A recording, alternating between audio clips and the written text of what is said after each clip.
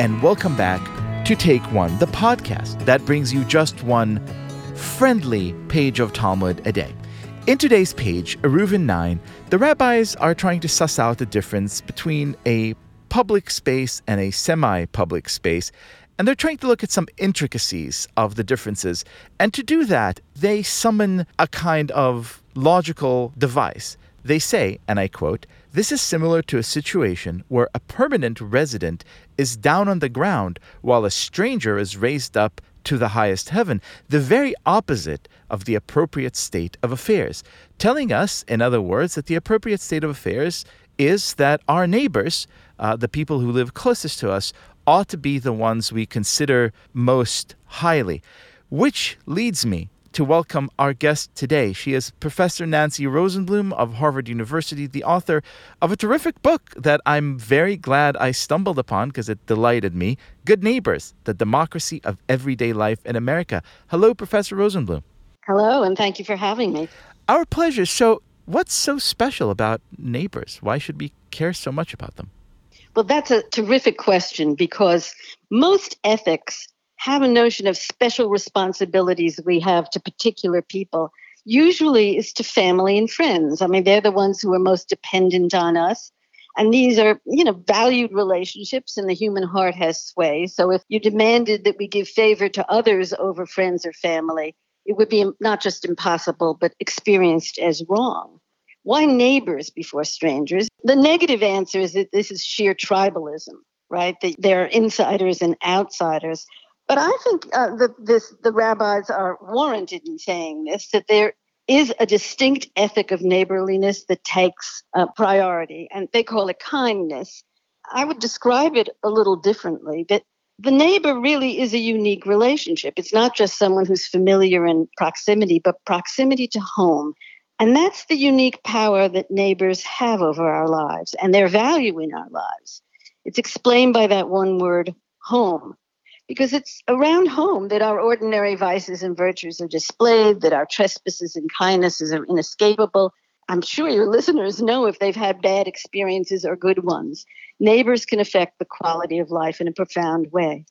And the defining ethic of neighbors, I think, is reciprocity.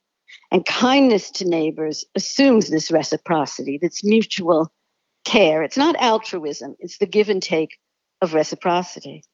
And so kindness encourages us to reproach our neighbors when there's a violation in the right spirit, in a way that's going to preserve our being able to live side by side. And I think there's no equivalent human state in other relations, and certainly not with strangers passing through.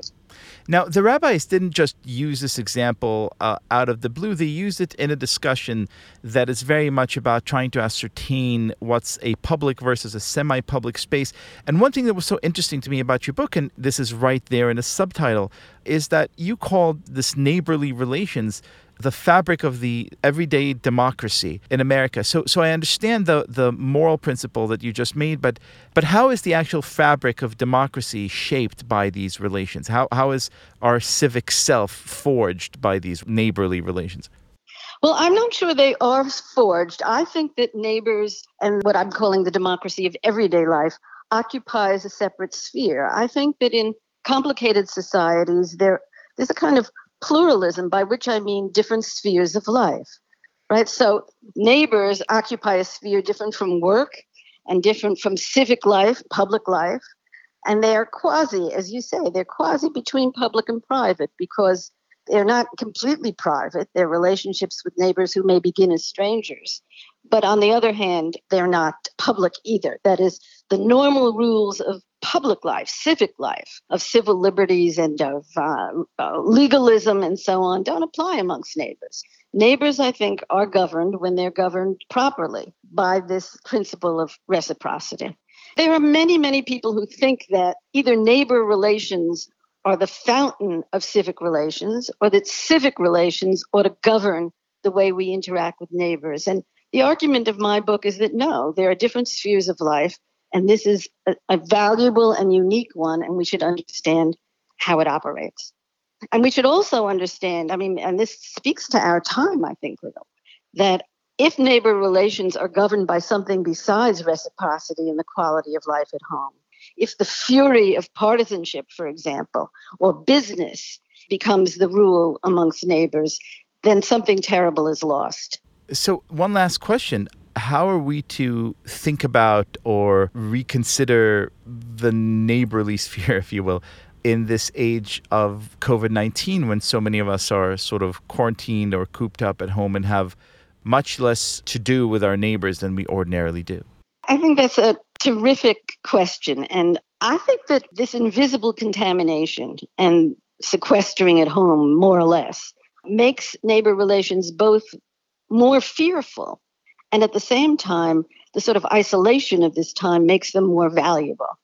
Because after all, neighbors are the people we see from our windows and hear from behind the wall and encounter when we venture outside. And very often we strain to see them because sighting these people is a comfort. We're not alone. And we probably relish contact at the mailbox or conversation from a distance. And what's striking about it is that these back and forths with neighbors is personal and individual. Again, it's not about business. It's not about politics. It's about how are you doing day to day? Are you working? What day is it? And so the meaning of the most mundane bit of reciprocity amongst neighbors, I think, is heightened. When somebody says to you now, how are you feeling today?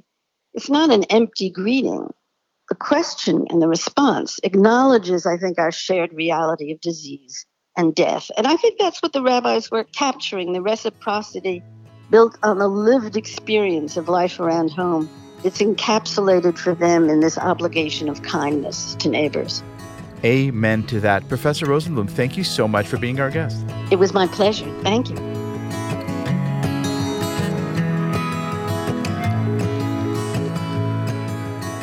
This has been Take One, a production of Tablet Magazine. If you enjoy this show, please go and rate and review us on iTunes or whatever platform you use to listen to podcasts. Each week, we'll be releasing new episodes, Monday through Friday, covering the entire weekly portion of Daf Yomi. I'm your host, Leah Leibowitz. Our producer is Josh Cross, and our editor is Paul Ruest. For more information, go to tabletmag.com/takeone or email us at takeone@tabletmag.com. I hope we've made your day a little bit more Talmudic, and we'll see you again soon.